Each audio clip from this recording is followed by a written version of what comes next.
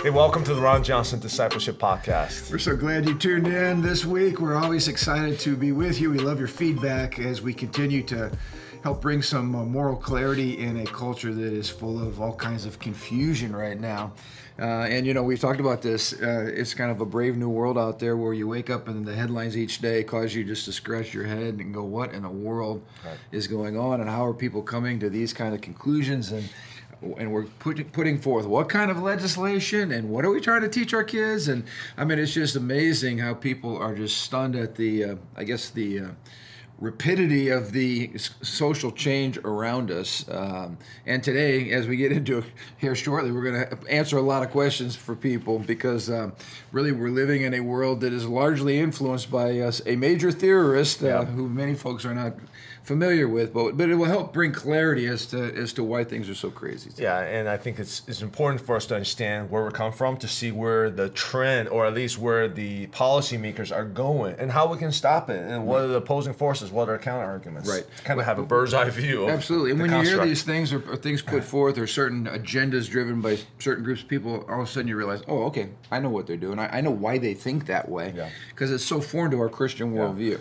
Yeah, we're getting the playbook. The enemy's playbook, exactly. basically. Yeah. And then you go, that's where they're coming You guys from. are like, what are you guys talking about? We'll get to specifics. Absolutely. We'll flesh this out. Yeah, we'll flesh this out. But hey, even before we get into the topic of today, we wanted to bring you up to speed on a lot of important things going on. You know, this Sunday, I was trumpeting this in the message on Sunday, how important it is for Christians who are in the marketplace, which is like everybody, especially those who are running businesses and have the power to implement a kingdom culture, Christian values, Christian principles into the marketplace. It's time really to rally together and to get some support and get a common vision, and that's what Market Share is all about. So we got an exciting Market Share coming up Saturday morning. This coming Saturday, 8 o'clock, we're going to have a breakfast fellowship together. This is where we get to hang out, get to know each other, get to know what kind of gifts and businesses you're a part of or you own or whatnot. But we're talking about an important topic. We're talking about how do you normalize a feedback culture. Feedback culture is the key to getting better. Yeah. And we often see feedback as something that's negative or contentious. It doesn't have to be that way.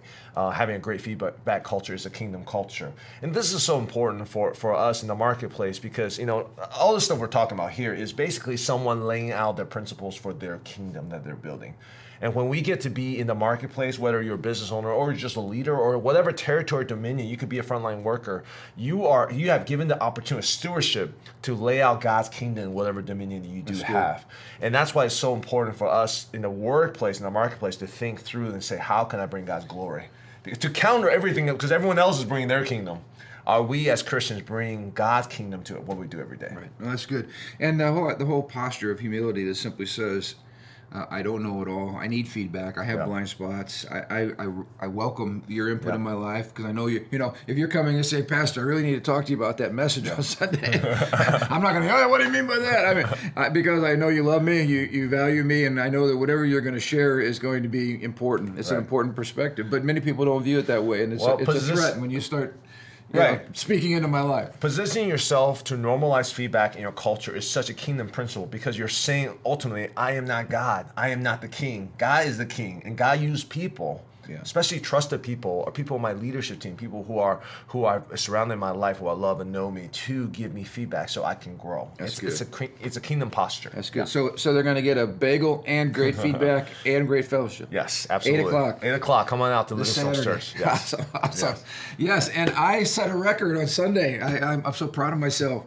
I set a record for the shortest sermon series title in the history of Pastor Ron Johnson Jr.'s preaching. Yeah, it's on par with the Jesus verse, I wept, It's on it's par shorter with than that. that. It's shorter than that, yeah. It's simply called Me, but the subtitle makes it in for Jonathan Edwards style. I do have a big subtitle, but I think it's a good subtitle. It's called Finding Your Real Identity in a Culture of Self-Deception. And it really piggybacks on this. This, of course, is we're diving into a cultural, treatment of how we got to where we are today, but it deals with philosophy and psychology and those types of things. Whereas on Sunday morning, we're really focusing on the theological aspects of who we are, where we find our identity, and really how we live the best life. Yeah. And so I really encourage people. We started the series on Sunday with our opening volley. Got a lot of great feedback because we're really speaking to all kinds of issues that people are confronted with every single day, and in an increasing manner in the marketplace. Absolutely. And so I encourage you to tune into that if you miss Sunday and kind of get caught up. We're talking today in our ongoing covering of this book, Strange New World. The topic was called Sexualizing Psychology, Politicizing Sex. And I think everybody can relate today. Like you wake up, you're trying to raise your family, and you realize, why in the world am I bombarded with sexual images and thoughts and messaging 24/7, round the clock? And even, to our kids, it's like you go, wait a minute, how did this planet get so sexualized? This is not the way, like I talked to my parents, they were raised in the 50s, and they were like, man, it wasn't like this at all. It was so wholesome. It was, you could go out and play. You weren't worried about your kids. You can watch whatever. And now it's completely sexualized. And from our worldview, we step back and we go, how could something so intimate, an act so intimate, reserved between a man and a woman in the most intimate setting and the most intimate expression, become so public? Yeah. And we're going to try to answer that question today. But talk about the shift between, again, sex as a behavior and sex as an identity, because this is a fundamental, profound shift that we are confronting today. And I think that's the problem most of us don't understand, because it's a subtle shift from behavior to identity. So we used to say, oh, they're going to have sex. That means they're going to engage in a physical activity. Yeah, it's something you do, right? But throughout the cultural trends, through the sneakiness of ideology, they sneak in through commercials and movies and policies and whatnot, and changing languages and changing. We see a lot of that around here, right? The definition of recession. Everything's being changed. The definition is being changed. Next thing you know, it's like out of nowhere, all of a sudden, your sexual preferences, your sexual desires becomes part of your deepest sense of who you are, your identity. So for us to say, hey, it's wrong to behave in such and such way sexually based on a biblical morality is now viewed as bigotry, because really what that's being interpreted as is you're attacking me, you're attacking my identity, when we're saying, no, we're not attacking your identity, we're attacking your behavior. Right. What you're doing is wrong before the Lord. Right. And then people today say, well, I can't be separated from my identity, and my behavior cannot be separated. That's a massive shift in how we used to view people, selfhood, identity, and certainly sexuality. And we were just talking about this earlier before the podcast, when someone makes a statement like, I'm a heterosexual, even that phrase that I am a heterosexual or he is a homosexual or whatever it is, we're buying into that language of it instead of saying I practice this or that's my behavior. When you identify as a heterosexual, when you make that statement, you're tying to sexual behaviors into your identity. Right. So unknowingly, we all just buy into that language, that world, by our verbiage, by these words that's been created. Right, and we caution people, on Sunday, you got to watch the language that we use, because when we pick up the vernacular of a worldview that is diametrically opposed to Christianity, you're buying into those assumptions without even knowing it. And so much of the language today, like my daughter was talking about how she was sharing with a Christian friend at a Christian college, and the girl was kind of, she was wishy-washy on her understanding of biblical sexuality. She has a friend who's gay. And so she loves her friend, and her friend is gay. And so, and as Caroline and I were talking about this, we said, here's the problem. Gay is an identity. Gay says, this is who I am, this is how I was born. That's not a biblical construct at all. So we have to attack even the words that we use, because they're not coming from a biblical understanding. They're actually coming from a very secularized, godless understanding, to where gay becomes the way you are, or the way God even made you, is the way some people refer to it, and it's just simply not lining up with biblical language at all. Yeah, absolutely. And that's what causes part of the confusion. So we're going to talk about today a major thinker, a major philosopher, who is still probably shaping American culture more than any other philosopher. We talked about Rousseau, we talked about Nietzsche, we talked about Marx. All of these are big players in today's culture. But Sigmund Freud is alive and well everywhere in America. And we're going to talk about a couple major ideas that he introduced that help us understand why we are where we are today. The first one is this. He believed that sex was foundational to human happiness. Talk about the logic there. So everybody lives to pursue pleasure or happiness and to avoid pain. I mean, you got to be a sick person to be pursuing pain, right? So I think we could all agree we all want to be happy. And there's nothing the matter with that. Everybody wants to be happy. I think the question is, how does one find happiness? And that's what Freud was trying to talk about. And I think the book talks about Thomas Jefferson, even in the Declaration of Independence, wrote, life, liberty, and the pursuit of happiness. So life, liberty, these are intrinsic rights, identity rights, God-given rights that we've been given by God, which the government is supposed to protect, right? So this is where the government and the politicians comes in: life, liberty, and the pursuit of happiness. But then they draw on that. So identity now is tied into your happiness or pursuit of happiness. What is happiness? Well, Freud then connects that pursuit of happiness to ultimate happiness to sexual pleasure, right? Purely like sexual, like actual the action of sex, like carnal. Genital eroticism. Yeah, that's what he says. Yeah. So the happy person will be the sexually fulfilled person. So the more sex you're having, for Freud, the more fulfilled and happy you're going to be. Now, this is an important issue to talk about, because you have to ask the question, well, what does the Bible teach about that? Does the Bible encourage us to find happiness and pleasure? And I would say yes. Yep. But the difference is, what is going to bring you lasting happiness and lasting pleasure? How about this? What's going to bring you the maximum amount of pleasure eternally? Yeah. And you and I talked about this as it relates, for instance, to say marriage. You're dissatisfied with your wife, you're frustrated, things aren't clicking, the bedroom's gone cold, and all of a sudden you fall into a trap and you have a one-night stand with somebody at work. And so momentarily you're happy because you're fulfilling your identity, which is to be a sexual person. According to Freud, yeah. And yet you're going to go home and your marriage is going to blow up and your family's going to blow up and your children are going to be living in a home now that's been broken. And so you ask the question, was that one night stand seeking sexual gratification, genital eroticism? How'd that work out for you in the long term? And then we haven't even talked about eternity. Of course, Freud didn't believe in God. Freud was not a Bible-embracing person. Freud did not believe in eternal life.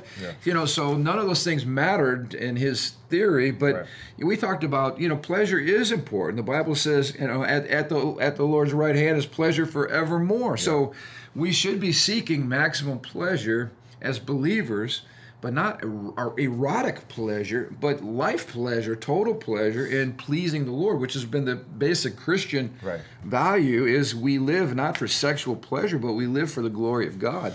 And certainly that includes, in a marital life, that includes sexual pleasure. There's nothing wrong with sexual pleasure. Biblically, it's a component of your overall pleasure, the sexual pleasure, in a confined, restrained way within marriage, because there's so many factors that ties into pleasure.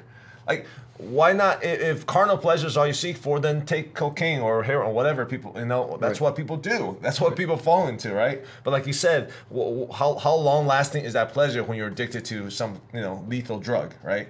So the idea from Freud is like, to say ultimate pleasure is found in sexual expression is so short-sighted and so limiting, and it doesn't apply to real world life, because how happy are people we minister to who, had an affair or whatever, and now their kids can't stand them, and their wives, they're estranged and they're older, and just we see this brokenness all over, and we're like, this worldview doesn't work. But this is a huge philosophical link, because you go from Rousseau, whom we talked about a few weeks ago, who basically said individual self-expression is the way to happiness. Just be yourself, be authentic. Pursue the desires of your heart. Create yourself. Yeah. That's a broader kind of picture.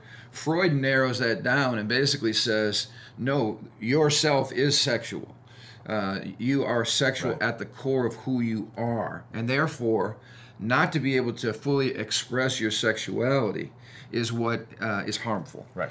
And that is America today. So Freud is all around us. He's screaming. And even that idea is ties into major industries, pornography industries, other industries, sexual, these counselors, therapists, or whatever, and just drugs. How many of you have been sitting around watching television with your kids, and all of a sudden an erectile dysfunction commercial comes on, and you're talking about the little blue pill, and your kid's going, "What is erectile dysfunction?" And you're like, "Why am I being hit with it?" Because here's what it is: it's we're pursuing perpetual sexual expression. It ties into this narrative. This is the joy. This is what the key to joy and pleasure and a lasting, fulfilled, perfect life is. All these different dimensions. So those are more and more open, more and more less boundaries and restraints because of Mr. Freud. Yep, Mr. Freud. Yeah. Here's another thing where Mr. Freud is screaming. How many of you parents have been absolutely appalled that we have school systems? In fact, this was the big thing with the whole "Don't Say Gay," which was, of course, a farcical campaign. When Florida and when Governor DeSantis basically passed legislation saying you're not going to be teaching sexual content, sexualized curriculum, LGBT-driven ideology to our kindergartners in the state of Florida. Now, any parent in their right mind, at least if you're coming from a Christian worldview, you'd be saying, what business does public education have in teaching my kids about sexuality, let alone what business do they have teaching my kindergartner about LGBT ideology? We're appalled by these things. And then when you saw school boards being brought to account by parents, and parents being attacked by the FBI, as being terrorists, you're going, what is the matter? Or how about this fashionable craze today where we invite drag queens, men dressed up like women, to come in and read storybooks to children in public libraries? You're going, what kind of absolute perversion and craziness is taking place here? Like, why are we exposing our innocent children to sexual topics like this that are completely age inappropriate? So what would be Freud's take on this? Because the reason all this is happening is Freud. Yeah, well, he's thinking liberation. We want to liberate these kids so they can be sexually free and be able to express themselves, and because that's the core of who they are. This is but it goes even, like you're touching on here, it goes even deeper than that, because what Freud's saying is, it's not just once you reach puberty that now all of a sudden sex becomes on the radar. Freud's saying that infants, from when they're born, they are sexual creatures. He saw, for instance, a baby nursing. That was sexual. Sucking your thumb, that's sexual. All kinds of strange development processes taking place, all rooted in sexual identity. Again, much of this has been discredited, at least from a scientific standpoint. But this, for Freud, everything from the womb to the tomb was about sex.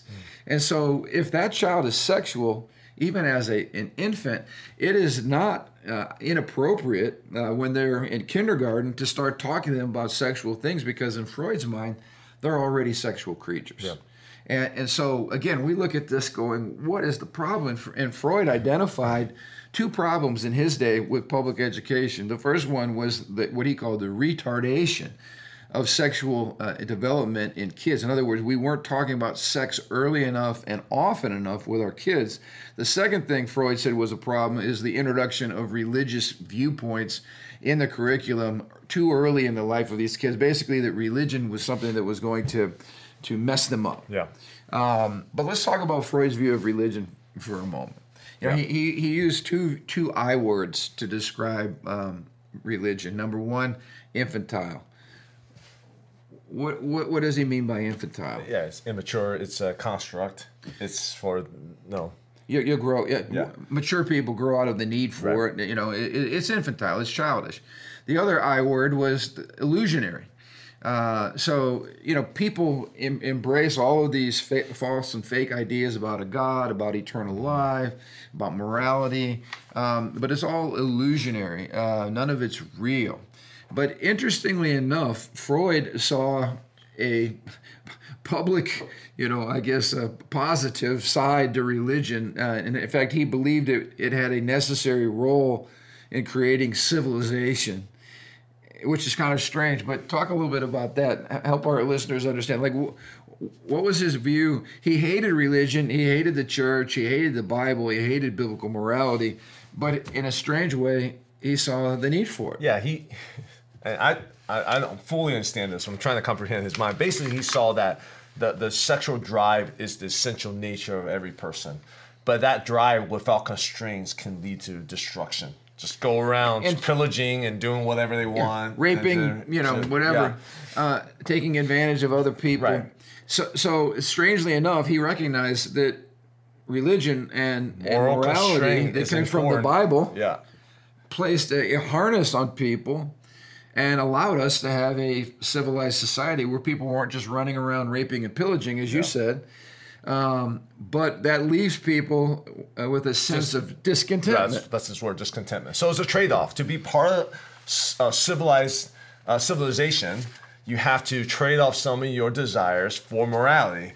And so here you are, man. You're a young man, and all you think about is sex, and you want to have sex, but you can't act on just your drives. And so now we're encouraging, hey, we'll join a softball league, or go work out, go to church, go to church, or do something. In other words, the whole purpose of all these other things was just simply to put a curb on your sexual appetite. Now it's interesting. I've been married now for 38 years. You're a married man. I just find that God's wired men and women differently. My wife is not sitting around 24/7 thinking about sexual activity, nor does virtually any woman on planet Earth is she wired that way. In other words, sex is not all-encompassing. Now, you talk to a 20-year-old guy, and he's probably thinking about sex a little bit more because that drive is a godly drive. It is a good thing. But my point is, there's even a difference. If I find it interesting, Freud has this theory as a man, but I don't know that I've ever seen a woman theorist that says all she thinks about all day long is sexual expression. So it's even interesting. They're looking at the genders. But nevertheless, Freud said, hey, religion, it's an illusion, it's infantile, but it serves a purpose. It helps us at least have a society where everybody, where the biggest and the strongest guy's not running around with a harem, using and abusing women. Right.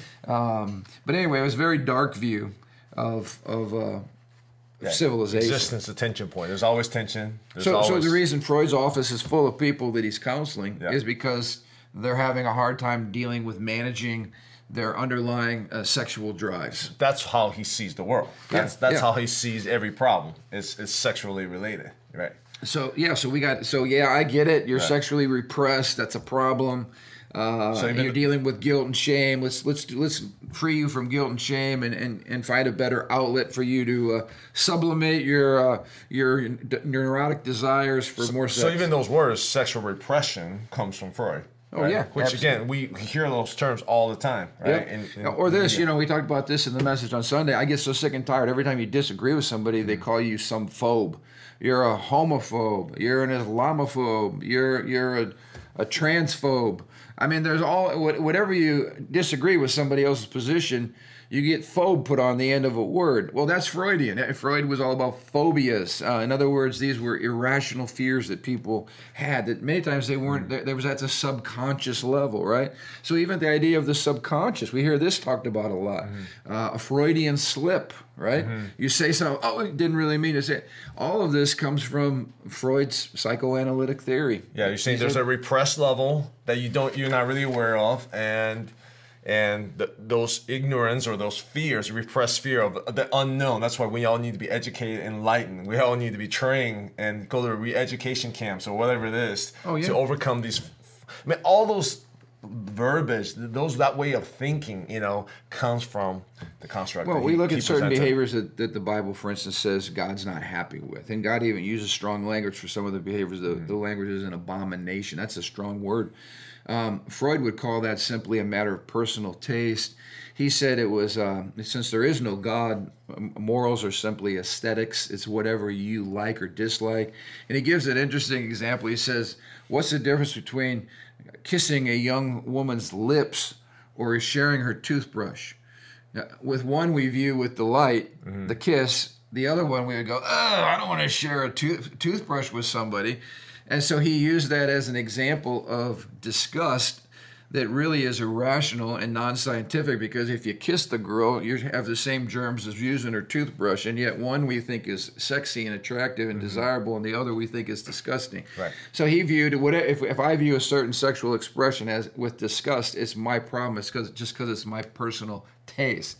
It has nothing to do with the innate rightness or wrongness. It's all about aesthetics. So everything is reduced to taste. Everything is reduced to aesthetics. And so today, It's if we say, all well, that's superficial. wrong. We say that's wrong. You say, oh, well, that's just your personal taste. That's your personal feeling. I happen to find pleasure in it. I think it's great. Yeah. So everything is a matter of personal taste. Which again, how do you live in a world where everything is a matter, or it's reduced to a matter of It aesthetics? sounds on the superficial level. It sounds loving or tolerant. But if you dig into the core root of that philosophy, it just causes chaos and destruction, which is what we have in the world today. It's unlivable. Yeah. So for instance, he says morality is simply a matter of cultural taste. It's about aesthetics. It's simply a necessary evil for social life to exist, which is a strange view of morality. That basically we're all running around being neurotic because we can't really be the sexual predators that we want to be. It's all social construct. Everything's social construct and nothing's transcendent. Then we're in big trouble. Yeah. That's all I gotta say. So let's finally here. I don't know how much time we got left. Let's take the last jump. Okay. Because we move from the realm where the real you is not just free to be authentically you, but the real you is a sexual you. And so if the real you it cannot be separated from the sexual you, the sexual self, then we must involve government. We must involve politics, because now the role of government is to make sure, by punishing people and by promoting certain things, make sure your sexual self can find public expression. So we wonder today, why is everything, well, like, look at where all the battle lines are being fought in Washington. I mean, we're talking about transgenderizing the military. We're talking about hate crimes. We're talking about, there's massive battles right now between religious liberty and sexual expression. Not just religious liberty, First Amendment, all First Amendment right, free speech. Oh, absolutely. Free speech. Yeah. So why is it that everything politically is now sexual? Like, how has sexuality become just one with politics? I mean, even the marriage debates, right? Yeah. Same-sex marriage. What about what's going on right now with abortion in America? Everything is sexual, and this is Freud. I mean, welcome again. Freud is still speaking to us. He's still in the halls of Congress. It's interesting because people are like, oh, the separation of church and state. Basically separation of the official church government. Official government with some type of religious institution, organized religious institution, which is what Thomas Jefferson referred to. It's not in the Constitution, it's in a letter from Thomas Jefferson. But that concept of separation of church and state is now, in many ways, violated because the government is adopting the Church of Freud is adopting his philosophical, his religious views on the world and worldview, and basically imposing on the rest of the culture who might not subscribe to that religion. And that's the horror we're talking about today. That's why there's such chaos. And that's why we said before, everybody's religious. Everybody has a worldview. It's not just you Christian folks that are religious. Freudians are incredibly religious in what they espouse to be reality and true. They're just as opinionated about life and reality as we are. This idea that at the core nature of who we are is a sexual expression, that sounds religious to me, man. That sounds philosophical. No, this is not like, hey, I saw empirical data, and even. But that is the point, though. Yeah. Freud shrouded all of his language and all of his theory. Where Rousseau was more romantic and more artistic, Freud came at it from a pseudoscientific perspective. Right. So he say, when a child masturbates, that is a very natural, normal thing, and it was all put under the guise of scientific study, as opposed to. It's like Alfred Kinsey. It's the same shroud of all these scientific things. Again, that's why science itself becomes so. Well, science becomes a religion. It becomes it's a philosophy, a worldview. It becomes religious. We always said this. Whenever a scientist is looking at data, it is the scientist with his or her own worldview that's interpreting that data. So even the interpretation of the data is not scientific; it's religious in nature because it's going through somebody's worldview. So. Yeah, and we'll probably get into this more in the next session as far as the politicization of this, because really it's a merger of Marxist ideology and Freudian ideology that we're facing in American culture today. It is the radical sexual revolution that is now being enforced through government power. Mm-hmm.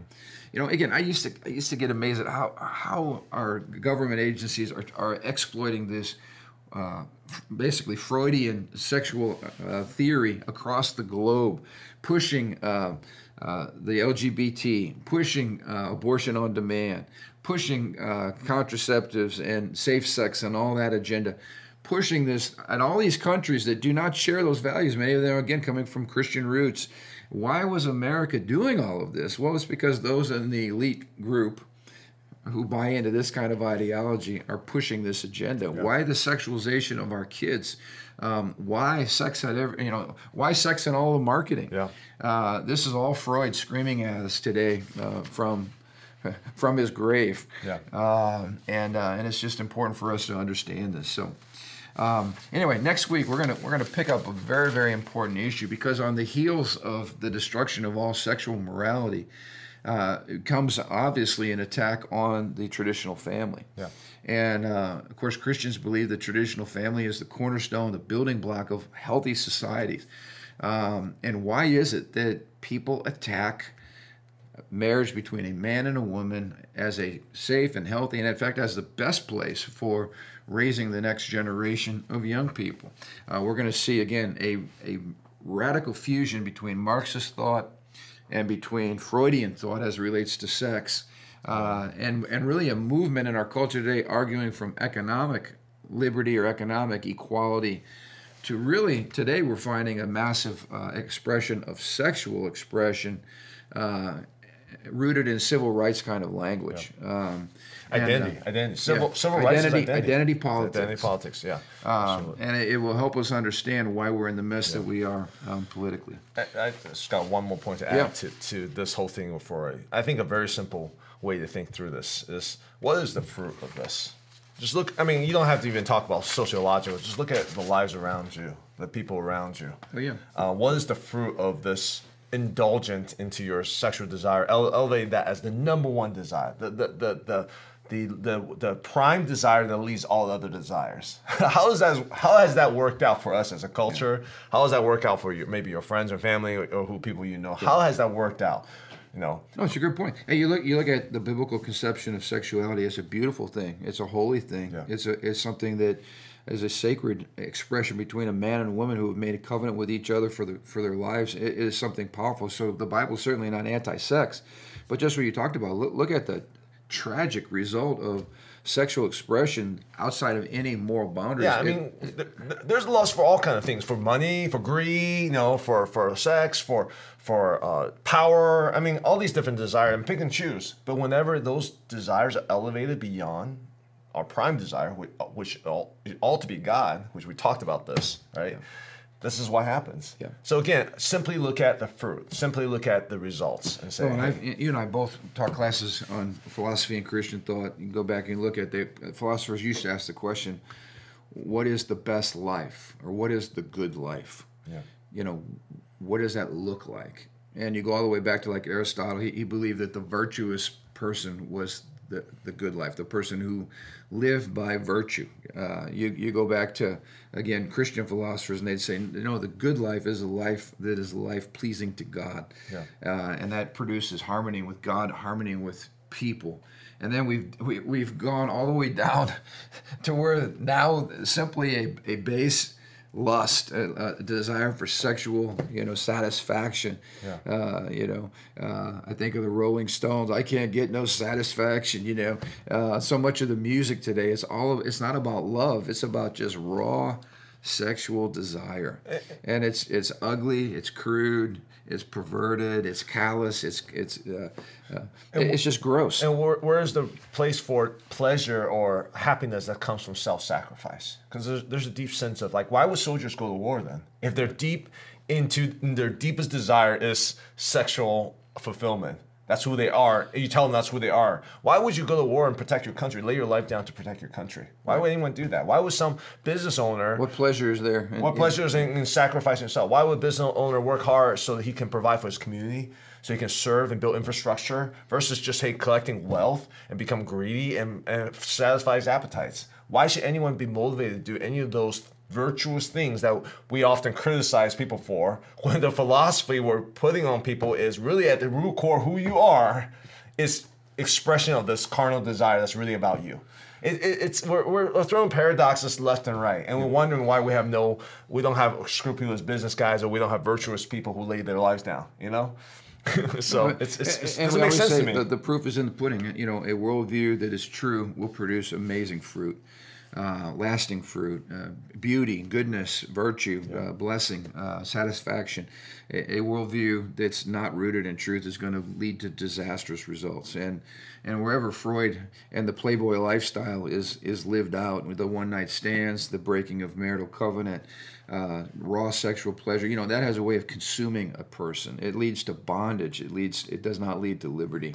And so anyway, but this has been very helpful for me, because all of a sudden I get why people with PhDs are pushing sex education all the way down into preschool. Like, what kind of perverted thought is that? Well, I understand now. It's a perverted guy named Sigmund Freud who rejected God and who lived for his penis. All right, that's what happens. I shared Sunday. You know, I didn't use this language because there were children present, but you are more than your penis, which is really good news if you're a guy. So act like it, live like it. And don't be controlled by your sexual desires and pleasure. There are greater desires. There's so much greater desires than that. So we'll pick up this next week when we get into identity politics and why sex and politics are now merged together in America, and we have to figure out how to deal with it and how to combat it. So hope you'll join us next week. Until then, have an amazing week. Let's live for the glory of God and maximum pleasure in Christ.